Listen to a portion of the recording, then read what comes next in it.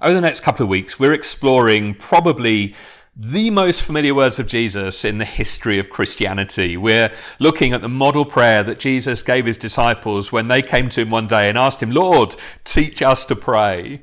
And although it's pretty amazing that these words have had such an impact down through the centuries, I think it's also the reason why this short prayer that Jesus gave us as a gift has pretty much lost all of its vitality to us. It's the richest single source in the entire Bible of information on how to pray. But I think for many of us, these words are overly familiar. And so instead of inspiring us, let's be honest, they're pretty dead to us. Martin Luther wrote in one of his famous works on prayer, "How many pray the Lord's Prayer several thousand times in the course of a year? And if they were to keep on doing so for 1,000 years more, they would not have really prayed or tasted it at all." In a word, the Lord's Prayer is the greatest martyr on earth. Everybody tortures and abuses it. Few take comfort and joy in its proper use. What he's saying is, this prayer is an incredibly rich thing, but people just say it without having any idea. It's kind of like running by a mine in which there are precious jewels and gold and diamonds, and nobody seems to know how on earth to get in and get them out. And so that's pretty much what we're going to try and do over the next few days. We're going to mine this prayer for all the treasure we can get out of it. So let's start by reminding ourselves of the words. Won't you say it along with me, if you can? Our Father in heaven, hallowed be your name. Your kingdom come. Your will be done on earth as it is in heaven. Give us today our daily bread, and forgive us our debts as we also have forgiven our debtors. And lead us not into temptation, but deliver us from the evil one. Now, I don't know what you think, but I reckon one of the most striking things about this prayer is the fact that Jesus doesn't begin with requests. There's a flow to the prayer that is incredibly strategic. It's orientation before intercession, meaning Jesus starts by identifying the character of the God to whom he prays. He starts with Father in heaven, who's all around me with good intentions towards me. Hallowed be your name. You're worthy of praise. You're the source of everything. You're to be honored in and through my life. Your kingdom come. Your will be done. At the end of the day, it's all about you and your agenda, not mine.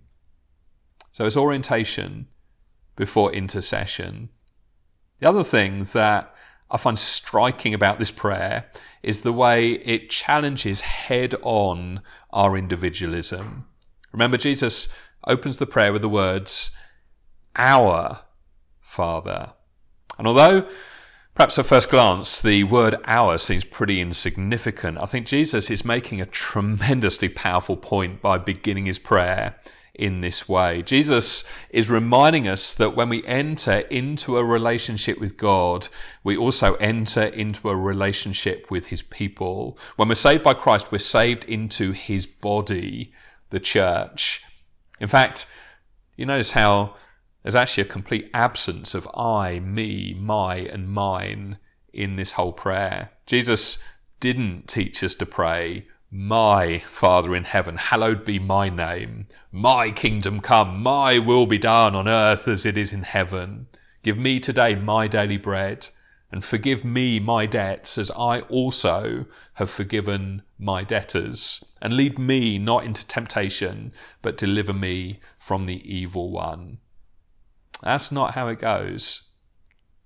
Won't you just let it sink in?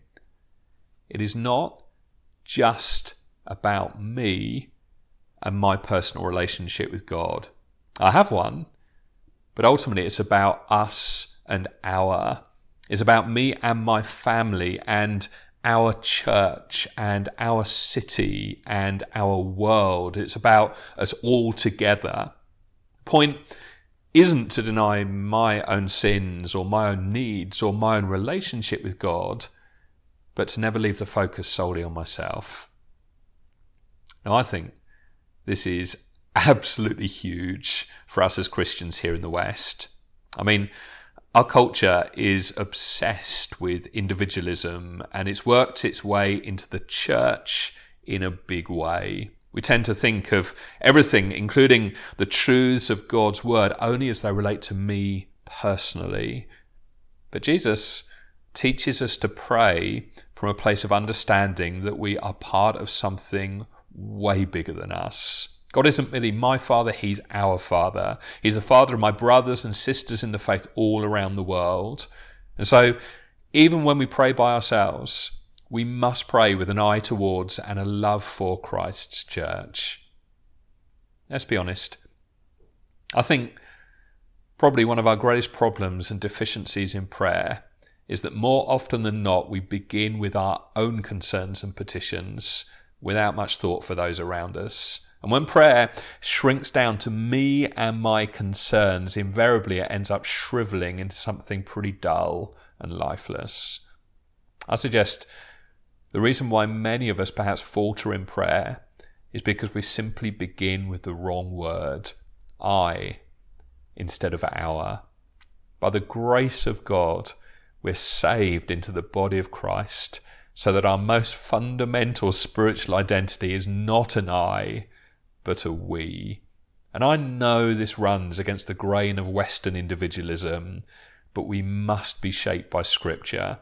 And Jesus categorically teaches us to drop the I and start with our. So why don't you do that right now? Why don't you start by thanking Jesus for adding you into his family, the church? And then why don't you spend some time praying for your brothers and sisters in the church by name? And then tomorrow, we'll come back to the second word of this prayer.